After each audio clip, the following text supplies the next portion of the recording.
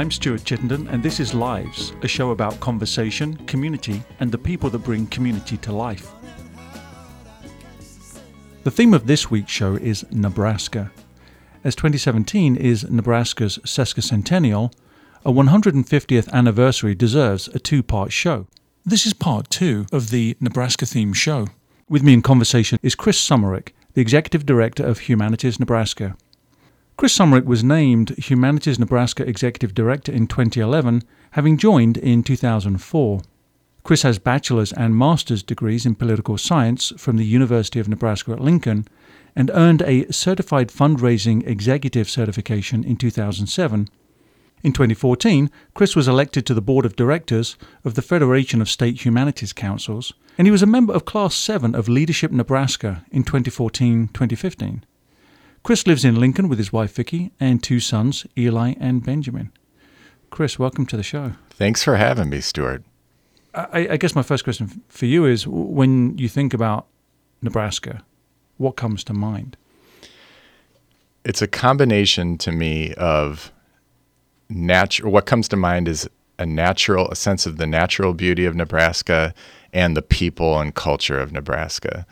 And I think my relationship to the state as a complete state really started with when I worked in a conservation organization and was traveling the state a lot, visiting various sites around the state that have a lot of natural beauty. And you know, when you drive across Interstate 80, you don't maybe see that. You see a lot of cornfields as you drive across the state. But when you go north to south and see all the different areas of the state from, you know, the wooded hills near Missouri, you know, moving on up across into the Central Platte and, you know, the Sandhill crane migration and things like that, up into the Sandhills, then up to the Niobrara River, and then out west to the, you know, cattle country and short grass prairie and all that. So my first connection to the state was the natural beauty of the state. But over the last 10 or 15 years and working for Humanities Nebraska, I've added to that, getting to know the people all over the state and a lot of the cultural treasures, I think, of the state that and local communities that really make Nebraska what it is as well. And it's a remarkable place. So you mentioned three things: natural beauty, people and culture, and you talked a little bit about natural beauty, and I want to talk about the other two aspects first. Sure. But maybe talk a little bit more about this natural landscape. I mean, Nebraska is a huge territory. Right. And you've mentioned some aspects of that natural beauty, and I get a sense that probably you have some strong appreciation for it, and I'd like to hear more about that. Sure. And I didn't know that I would have that. I did not grow up in Nebraska. I moved to Nebraska when I was 16 from Missouri. And so, you know, I went from a different kind of landscape near the St. Louis area out here and having the horizons, you know, everywhere you look, and the relatively flat landscape was new. And I didn't realize right away how much I would come to identify with that as my landscape. And so I feel very at home out in the middle of the Sandhills, for example, you know. And now when I go back to Missouri or when I go visit family in other parts of the country, I feel a little bit claustrophobic, you know, closed in by trees or winding roads and hills and whatnot. So, I think there's something to the fact that people gravitate towards different kinds of landscapes, different kinds of surroundings that they feel truly at home in, and I found it here in Nebraska. That makes me wonder how anybody in life ever gets to know if they're in the right landscape. And you had to come here to find that for yourself, but for others, perhaps it's the ocean. For others, It may be something lakeside, maybe mountainous. And then there are city dwellers. And for some people, if it's not New York City, it's nowhere. That's true. And if you've ever been with somebody from New York City in the Sandhills, it's an entertaining experience watching their discomfort. Really, this uncomfortable sense they have looking around and seeing nothing but gently rolling hills, not a tree to be seen, no buildings, no nothing. And you know, it's funny. It makes a real impression on some of those city people that haven't really been outside of that urban landscape very much. So I have a little story to tell you about Amy Sandine, but before I do that, why don't you tell the audience who Amy Sandine is. Amy Sandine is the executive director of the Prairie Loft Center near Hastings, and she grew up in Hastings and moved to Minneapolis and had a bit of a music career there. I think she's a great musician. She's very talented in many ways. But a few years back, she was lured back to Hastings to take on development of the Prairie Loft Center right on the outskirts of Hastings, and she's a remarkably creative person, and she's on the board of directors of Humanities Nebraska too. So I had a conversation with her a little while ago, and she was explaining how in doing an educational program for urban youth, one young man was on a night hike with the group, and he just stopped and looked straight up into the sky and slowly turned, and Amy watched him, and then he was turning, looking at the stars, and just said, "Yo, mad fat stars, yo." Yes. Yeah. If you live in a city, you may not even realize that there's that many stars at all. You just don't get the chance to see it. Right. Yeah. So that seems to be part of the appeal of the natural landscape, certainly Right. for you, both. Right. So there's this daytime vista and a nighttime vista too. You also mentioned sandhills and sandhill cranes. Right.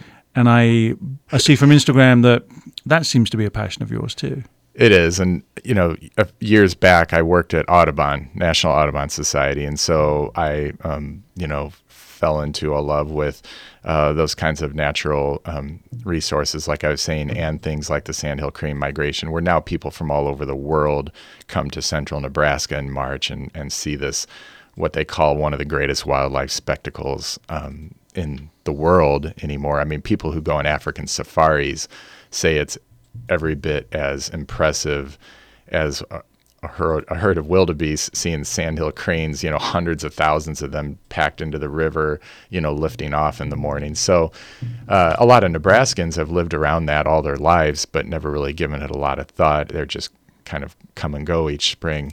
But to people from other parts of the country, it's a really unique experience to come check that out. How does that work? As in, for people that are unfamiliar with this, right? The idea of just going to watch one of the greatest migrations on the planet.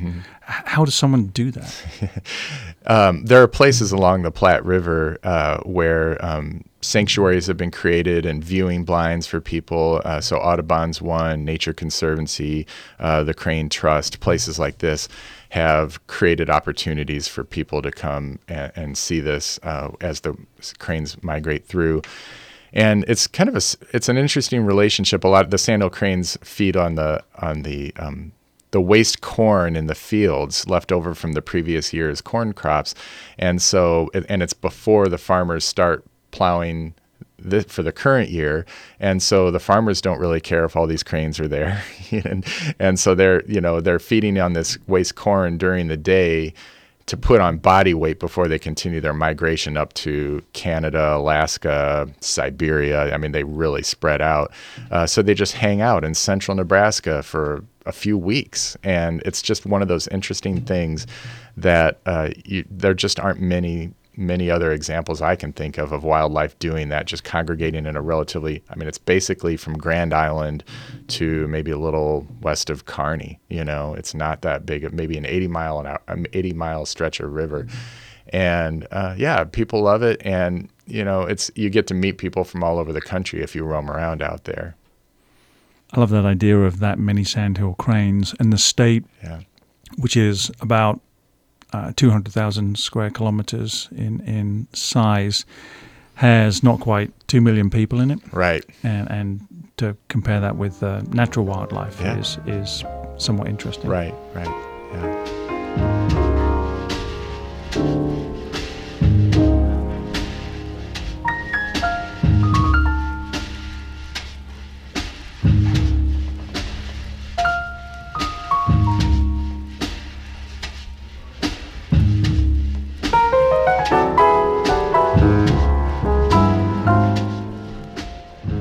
So one of the other aspects you mentioned about what comes to mind when you think about Nebraska was people. Right. And so just mentioning how many people were in the state, and one of the largest ancestral groups for Nebraska are Germans. Mm-hmm. And it will become clear, I think, later why that might be of relevance here. But tell me a little bit more about what it is about the people here that made you remark upon them as something of affinity. Right. And so, keep in mind, so not having grown up here, growing up in the St. Louis area, the gateway to the West. Okay. So I grew up in an area that was the launching point for people of European descent to migrate west, and so that was a unique identity in the St. Louis area where I grew up. And so moving out here to Nebraska and then getting to know Nebraskans, you're meeting these people that are a few generations removed from their ancestors, having decided from wherever they came from, Germany or Czech Republic or from Sweden or wherever, just to migrate or immigrate to the U.S. and then end up deciding for whatever reason to stop in Nebraska. They may have been planning to go further west, maybe not. Maybe they took advantage of the Homestead Act or whatever. But so Nebraska is full of these people that just, it's in their genes, I guess, to be hard workers, to be independent and, just sort of self-sufficient. And then just, thinking about, a lot of these people you meet are, they trace their identity to that land, to, whoever in their family originally homesteaded it, and then you juxtapose that to newer immigrant groups coming into Nebraska and also the original inhabitants, and, looking at the history of Nebraska, the tribes that were forced out, most of them now down in, places like Oklahoma. And, Nebraska's population, I think, is still about 1% Native American compared to that 85% or something white. Nebraska is just an interesting place to look at kind of the original culture and trying to come to terms with how Nebraska got settled and what it meant to different people, different, winners and losers from that. But having a real admiration for the people that did make a life here and have worked really hard to kind of sustain that life over time. And it's, I think, not easy. If you're here in Omaha or in Lincoln, you kind of lose track of what it's like to be out there farming and ranching and some of these and the things that people do out there in the rest of the state. It's interesting to think about those motivators and the drive that brought people here many generations ago. You've alluded to some of those traits and characteristics, this kind of pioneering urge. Yeah. It's a hard question, but how do you see some of those attributes showing up in people today? Yeah. It's interesting that I feel we are definitely a conservative state, fiscally conservative, politically conservative, and yet there is a streak of independence in this state, independent-mindedness, that I think in some surrounding states it's a little bit different than in Nebraska. So whatever your political point of view, I feel like in Nebraska, as I move around the state and talk with people and meet people, it's not hard to like them. It's not hard to find something you admire and like in people in this state, even if you don't agree with them politically in some ways. And also to think about their perspectives on things and from wherever they came from. I'll give an example. A couple weeks ago, I sent out a message as Executive Director of Humanities Nebraska about preserving the National Endowment for the Humanities, because of course, there's a lot going on with the federal budget right now and different recommendations the current administration is making to funding or not funding a variety of things. Some of those things being arts and culture related and National Endowment for the Arts, National Endowment for the Humanities, things like that. And I put out a message about this relatively small amount of public taxpayer dollars really making a big difference for funding the humanities and making our work possible around the state. And it led to a couple interesting email conversations with people who didn't share my point of view on that, who, are very conservative and felt that this wasn't a proper use of taxpayer dollars. And so, they responded to me saying, I disagree with you. And I would thank them for responding to me and kind of probe a little bit more about their point of view, and just leading to an interesting dialogue.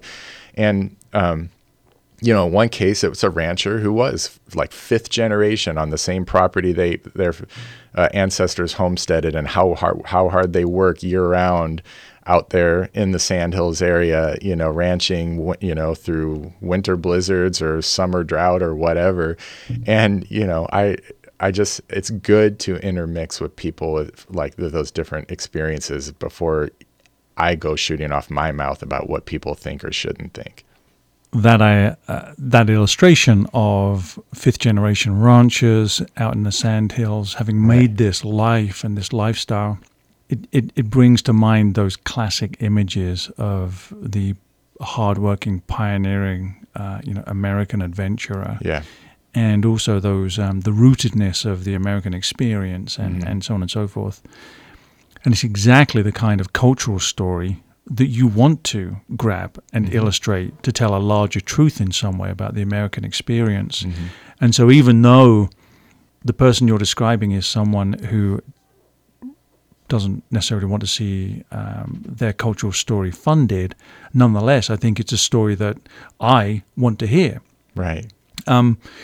Which makes me want to ask you then about what is it about the culture of Nebraska? You mentioned that being another aspect that you liked. What is it about the culture of Nebraska that seems to stand out for you? Yeah, and I was trying to it's hard to articulate, but part of it that I was trying to get to is that independent thinking does stand out.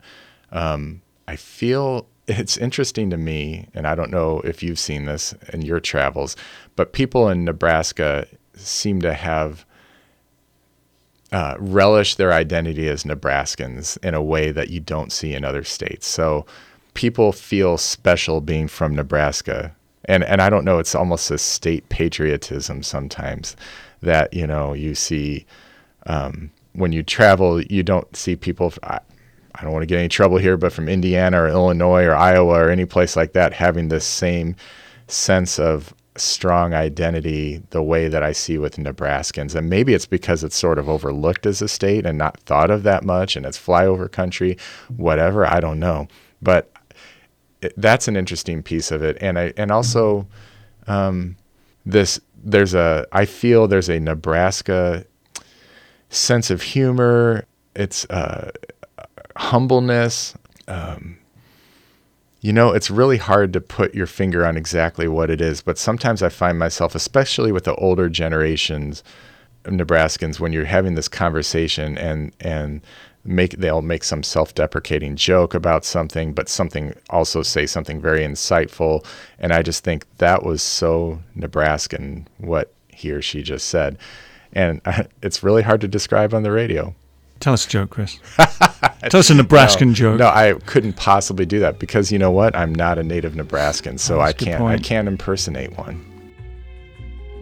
Keep bouncing.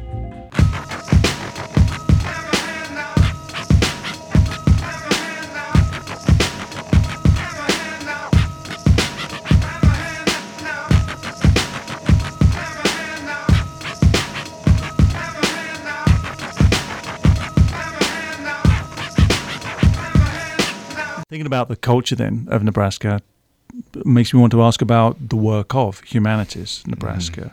So tell us a little bit about what Humanities Nebraska is and the work that you do. Sure.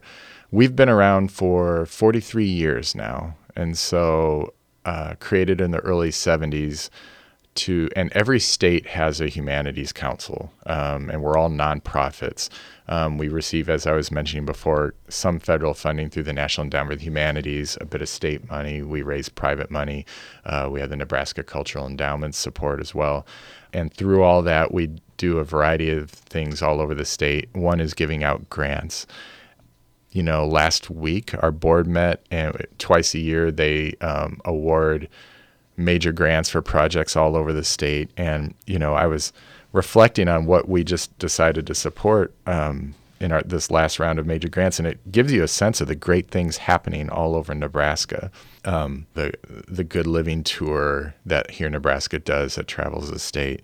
The Buffalo Commons Storytelling Festival in McCook is something people should see. There's a great project out at Ash Hollow State Historic Park near Llewellyn in the Sandhills. Projects down in Brownville, the Great American Comedy Festival in Norfolk, Nebraska Shakespeare traveling the state doing programs. I mean, just things, a lot of great cultural activities that we fund through grants. And so that's one big piece of it. One thing I would want to mention is we also do what we call a Chautauqua program. Chautauqua is something that's been around since the late 19th century. And in those days, these traveling Chautauquas would roam the Great Plains with people like Mark Twain and William Jennings Bryan and people like that, great orators doing talks on contemporary issues mostly. And people would come from miles around and just camp out, and there'd be a huge tent set up. And so our Chautauqua is more on historical. We have historical figures speaking about different issues of different times. Like right now, the one we're going to be doing this summer is on World War I, and we'll have that in Seward and Nebraska City this summer. And we do family reading programs, and we do we fund exhibitions touring the states from the Smithsonian. So a whole variety of things around history, literature, culture, other areas of the humanities, that just get people thinking about what does it mean to be human. What is a Chautauqua? Yeah, so a Chautauqua for us is we have scholars who portray historic figures, and they present in character as historic figures, and then the audience has a dialogue with them, can ask them questions, and so in this current one this summer, it'll be, for example, we have Woodrow Wilson, President Wilson, who got us into World War I. William Jennings Bryan, who was fighting against World War I initially, but then became Secretary of State for Woodrow Wilson. And then people like W.E.B. Du Bois, Jane Addams, Edith Wharton. And so the audience just gets to kind of travel back in time, I guess, a little bit and listen to these historic figures and then interact with them. And so it's part entertainment and part a learning experience. Thinking about culture then and the work that you do, we were having a conversation before about what the word humanities comprises. Right. Maybe to define humanities is more easily done by telling people what is done as a humanities project. You're absolutely right about that, because in general, people think of the humanities as, oh, maybe I had some of that in college or high school or something. They have this vague recollection of some courses they took that were under the area of the humanities, and they never quite really thought about what that meant. And that's that's understandable, but it is an obstacle, I guess, to people really relating to it. And so you're right that the thing is they just have to. It's more about showing people. I say, it's things that whatever people sit around the dinner table and argue about, or whatever people want to think about as far as why is life worth living? What does it mean to be human? What separates us from other animals? And what does it mean to be part of a community? And what does it mean to be part of a global community versus the local community versus as an individual? And so, but really, there's a whole list of disciplines that make up the humanities, those things like history, philosophy, literature, ethics, art criticism, art theory, there's a whole list of these things, but it's not really worth getting into that because it is very broad, but it all boils down to that, just thinking about examining life and what it means to you and what does it mean to be part of the human race. So I think in some ways, with what you just said, you're going to answer this question, but let's see.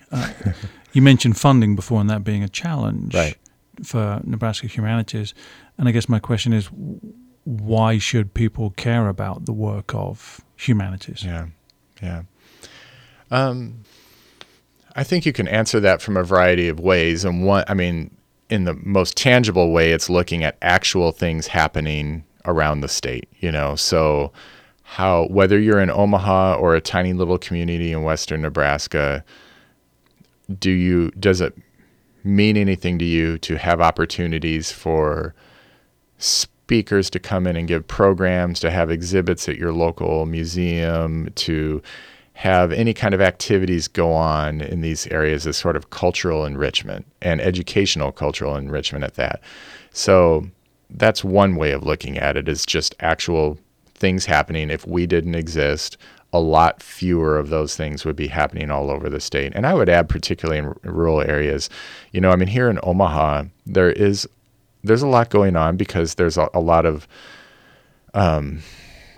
resources. There's a lot of arts and culture. There's a lot of philanthropy supporting that arts and culture. People may take that for granted in Omaha, but a lot of people in Omaha aren't originally from here, and they may be from small towns and moved here at some point. So I think it's even more important, these things I'm talking about. It's very difficult for those things to happen in smaller communities without somebody like Humanities Nebraska helping fund it. Another reason I'd say, why is it important, is part of the reason the National Endowment for the Humanities was created 50-some years ago was based on this premise that a strong democracy demands wisdom and vision in its citizens. So if we value democracy and democracy thriving for the long haul, you need people to be informed, aware of the world around them, involved, thinking about things from different perspectives, critically thinking about things, asking questions. And, that's all what the humanities is about, whether or not people actually identify it as that. And so I think that's another thing for people to consider as far as whether they value an organization like Humanities Nebraska existing is sort of that civic side of things, I guess. And then finally, I guess I'd go back to, the idea of, what is life without the humanities? Why, if you envision a world where there isn't arts and culture and literature and all these different things that people can enjoy, what makes life worth living? Maybe that's a different answer for everybody, but I think people should think about that a little bit and make their own decision about what they value in those ways. When you look at why do you choose to live where you live, and what makes you happy in life, and maybe that will answer for each person whether something like Humanities Nebraska has a place here in the state. So I find that very persuasive. Thank you.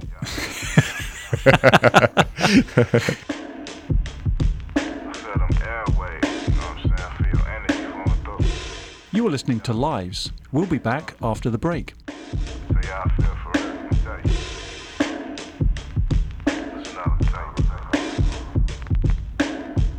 Yeah, yo, yo, yo, yo, hey, yo, hey, yo, yo, yo, yeah, yeah.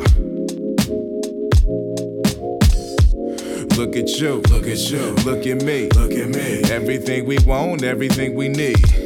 You can be my everything, everything. The way you make me feel, I can do anything, anything. Baby, I pray this will never change. Hope we remain the same. This love we maintain, feelings remain the same. The heart is not a game, but I play a bit. Hypocrite, doesn't make sense. The way I love, the way I feel. It's so chill, feels so real. Making time sit still.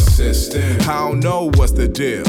Maybe it's how your lips feel. It's like I pop a pill. For real. Every day is so amazing, long as I'm with you. On the cloud, way off the ground, let us enjoy this view. With you, we're just like the wind, got you inside my brain. It's so easy, like the breeze, I float on your airwaves. Here we are, all alone. Marvin said, let's get it on, yeah, we both grown. with my emotions shown. Laid out on the table, young, willing, and able. Sex glares across the table. Love connection, nothing shameful. Probably be ashamed to not let you in, let our fairy tale begin. Feelings all in the wind, usher lovers and friends. Do you understand, comprehend? Feelings that we share, tender love and care. Keeping me aware, waves floating in the air. I see past just your derriere. Long legs, thick thighs, everything so fine. Giving me butterflies, it's about time. Relax your mind. I'ma get between your thighs. Express the love I feel inside. For real. Welcome back to Lives. I'm Stuart Chittenden. With me in conversation is Chris Summerick, the Executive Director of Humanities Nebraska. So finding that persuasive, nonetheless, there are obviously challenges and hurdles facing you in sort of fulfilling on this promise. So clearly funding is one of those. What are the other obstacles? Because given as persuasive as you've made the value of humanities, nonetheless, I think to some degree every day you're having to either justify or inform people of the value. So what are these obstacles getting in the way of your aspirational success? Yeah. Well, and every obstacle can also be characterized into an opportunity too. And I'll get one example that jumps to mind is really our society is pretty fixated right now on catching up in the STEM areas, science, technology, engineering, math. And so there's been a lot of talk about needing to really kind of invest a lot of resources in these areas. And so in the arts and humanities world, there's been a little concern, hey, don't forget about us kind of thing. And so that can be a challenge. But what is really interesting to me is that as this has progressed over the last couple years, this debate on this, that you see more and more people in the business world, the science world, the technology world starting to speak up a little bit for what they see, how they see the arts and humanities, the liberal arts really relating to their environment as well. And you hear examples of business leaders and technology leaders saying, we are trying to snatch up students coming out of the liberal arts because the way they think about things, their critical thinking skills, their ability to navigate ambiguity and things like that is of great value, not somebody who can just comes in with that full engineering background or math or whatever. I mean, and so they're recognizing a value that maybe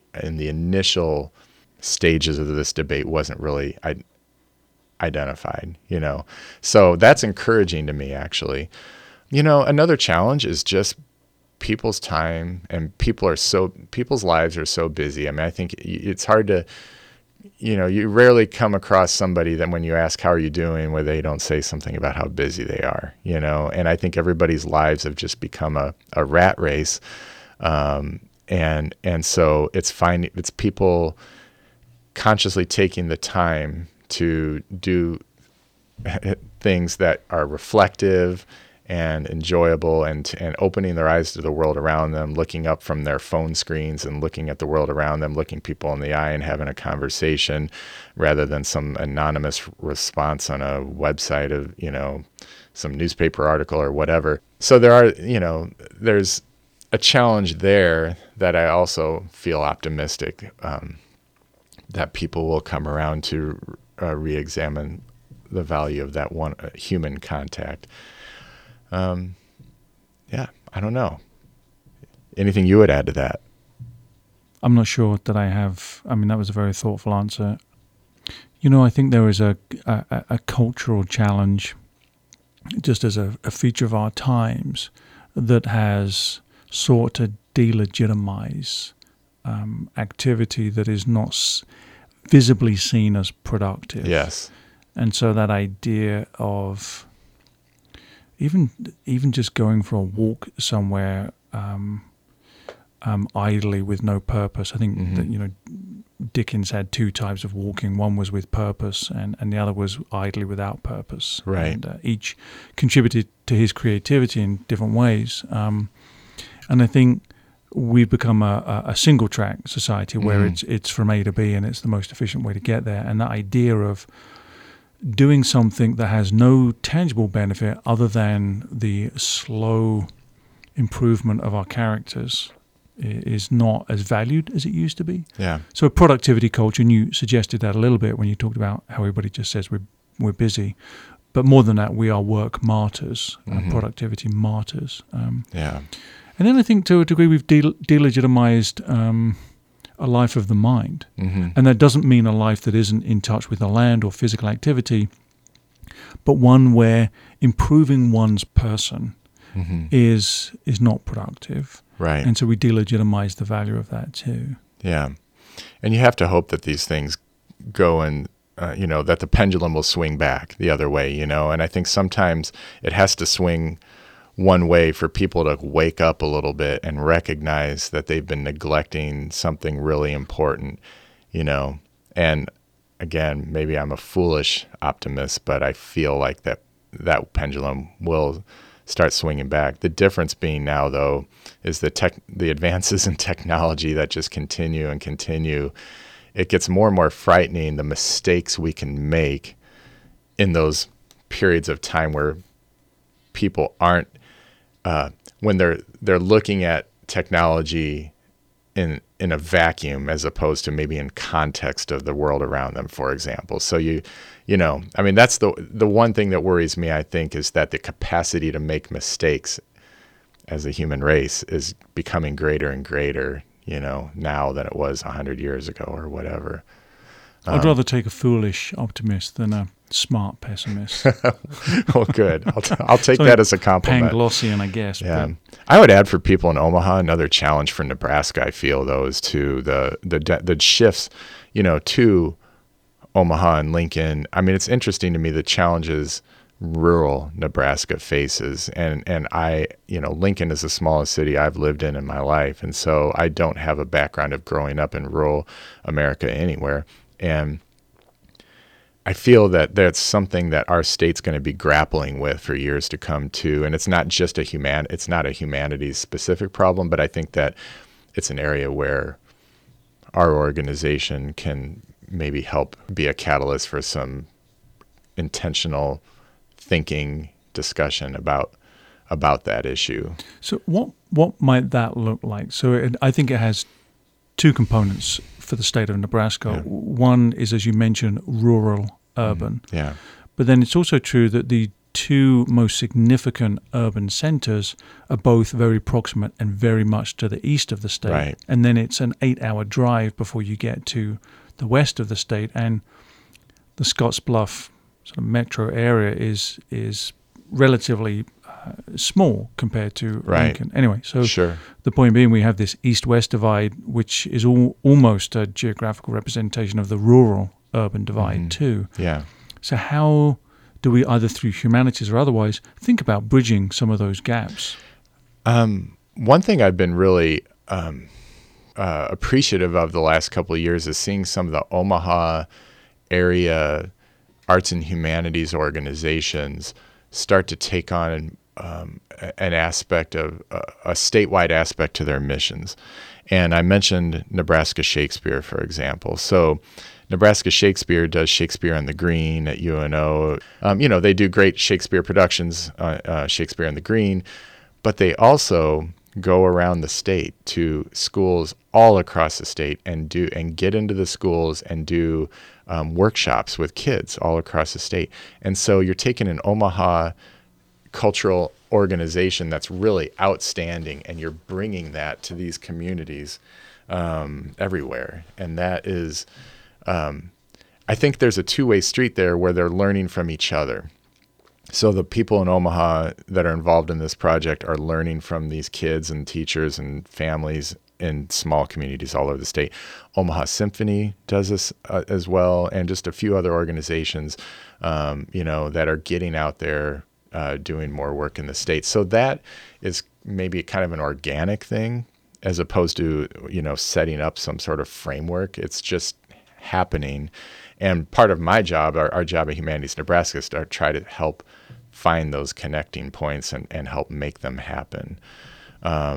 you mentioned we were speaking before about Here in Nebraska and this Good Living Tour, which Here in Nebraska originating in Omaha, but their executive director, Andy Norman's from Imperial, and so has this connection to rural Nebraska. So this is another organization where you're starting to see a real statewide network develop, where bringing Omaha bands out to greater Nebraska, and then the bands from those local towns playing alongside them.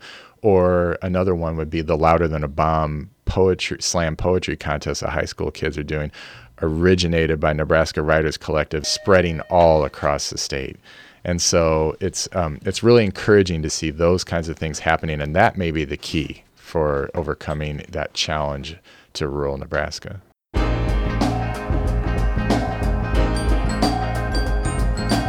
You are listening to Lives. We'll be back after the break. Whoa, oh, mercy, mercy me. All things ain't what they used to be now.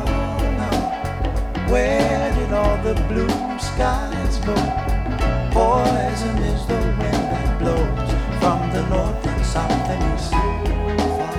Whoa, mercy, mercy me. All things ain't what they used to be now.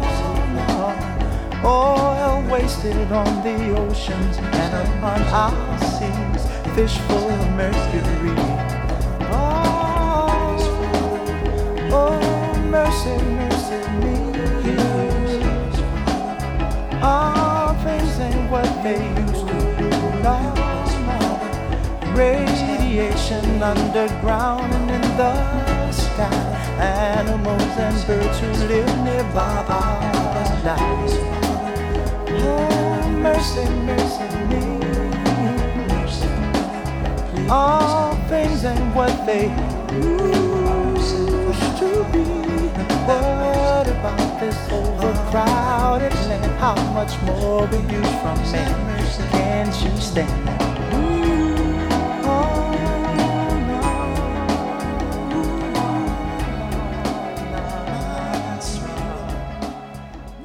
You are listening to Lives. I'm Stuart Chittenden, and my guest today is Chris Summerick, Executive Director of Humanities Nebraska. So you mentioned that you moved to Nebraska when you were 16. Yeah. So tell me just a little bit about your upbringing and then sort of what drew you to Nebraska. Sure. So I grew up in Kirkwood, Missouri, a suburb of St. Louis, and lived my entire life until I was 16 in Kirkwood. And my father came home one day and said, I'm getting a job transfer and we're moving to Nebraska. And, there's stunned silence in the house. So I'm the oldest, 16, my brother's 15, my sister's 12, and my mother, and they're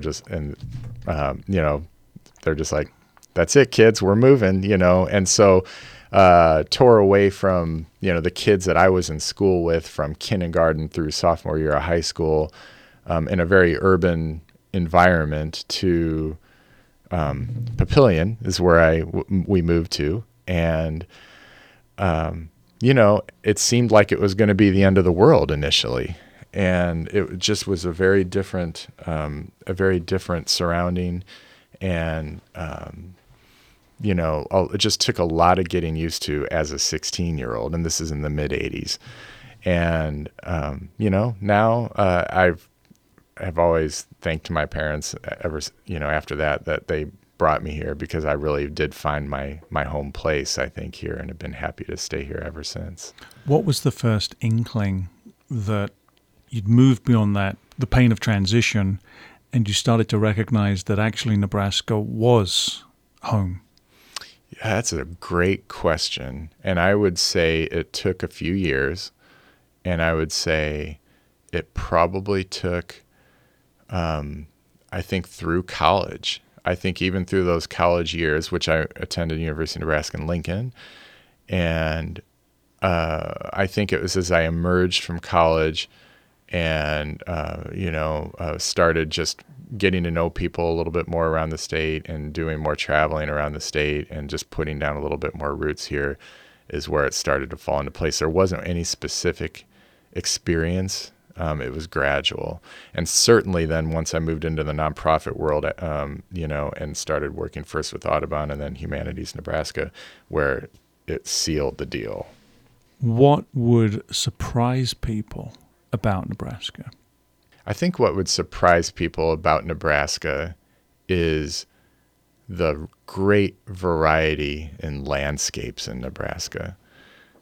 If you go to the Wildcat Hills near Scottsbluff or Toadstool Park near Crawford, or, I already mentioned the Sandhills, or Niobrara National Scenic River, those places look nothing like what people think Nebraska is, the endless cornfields, which is certainly part of it. But I think that would be something that surprise people about Nebraska. And the other thing I think would surprise people about Nebraska is how well-traveled and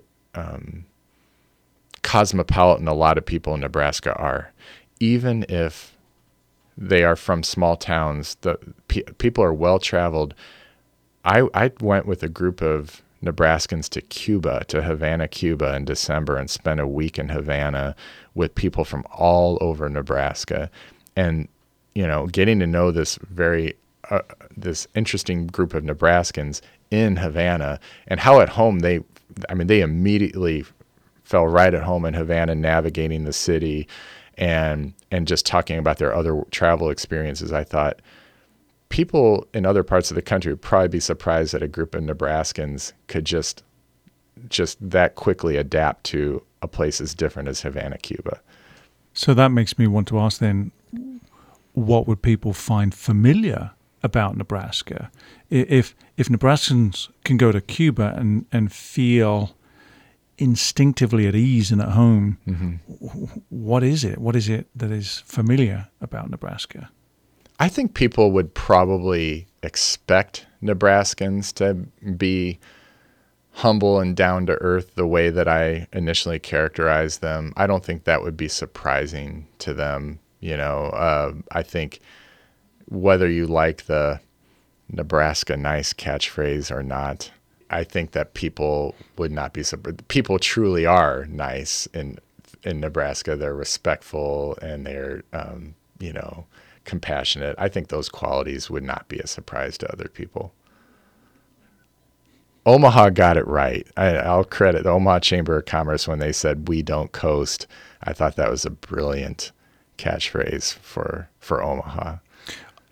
So I think a good catchphrase should not be acceptable generally to people with a ho-hum. Right. It should offend you or you should love it. Yeah. It should be love-hate. There should be no in between. Yeah. Provoke you one way or the other, right?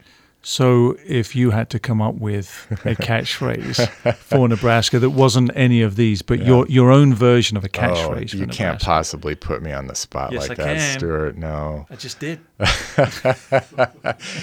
I'm not a creative person. Honestly, in my job, I surround myself by creative people and people that are smarter than me all the time. And so I am rarely the one in the room that comes up with the good ideas on these. So that's a great question. I'll stick with what I said, that Omaha got it right. I don't think it would have maybe worked as well for Nebraska. Maybe it would have. We don't coast. I don't know. Maybe they should have stole it, like we stole the state capital from Omaha all those years ago, right? Yeah, absolutely. So let me offer you then the final word. Okay. A final word about Nebraska. It's the sesquicentennial. You've described that you have a feeling of being at home in the state. What makes life worth living in Nebraska for you? Yeah. Thank you for asking that, because I think Nebraska does have something special that it should hold on to, and it is the people.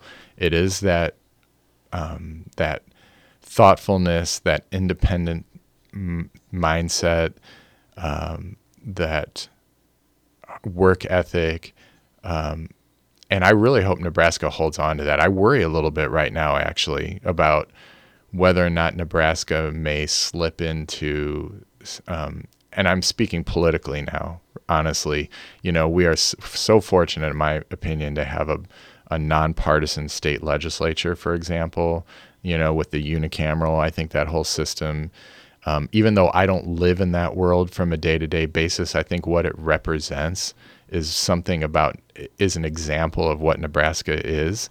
And that idea that we can set aside political differences to a certain extent and work together to accomplish something. And I really worry if Nebraska starts sliding into discounting that or sort of moves away from that, And I think in today's climate, that is a real worry. So I think I would encourage all Nebraskans to really think about holding on to that part of their identity of just, being able to listen to each other and respect each other and not understand you don't have to agree with each other and everything, but that we all, maybe we're wrong feeling special being in Nebraska, but if we think it's special and we think it's cool, then great. What does it matter if no one else agrees with us, right? I've been in conversation today with Chris Sumrich, Executive Director of Humanities Nebraska. And Chris, you are special. Why, thank you, Stuart. That makes my weekend, actually. Thank you for being on the show. You bet.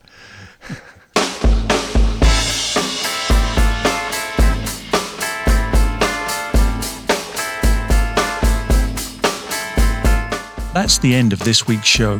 The sound engineer was Dalamar McTizick. The magnificent Marion Fay helped produce the show. Lives is an executive production of Squish Talks. I'm your host, Stuart Chittenden. Join me next week for more community, conversation, and the people that bring community to life.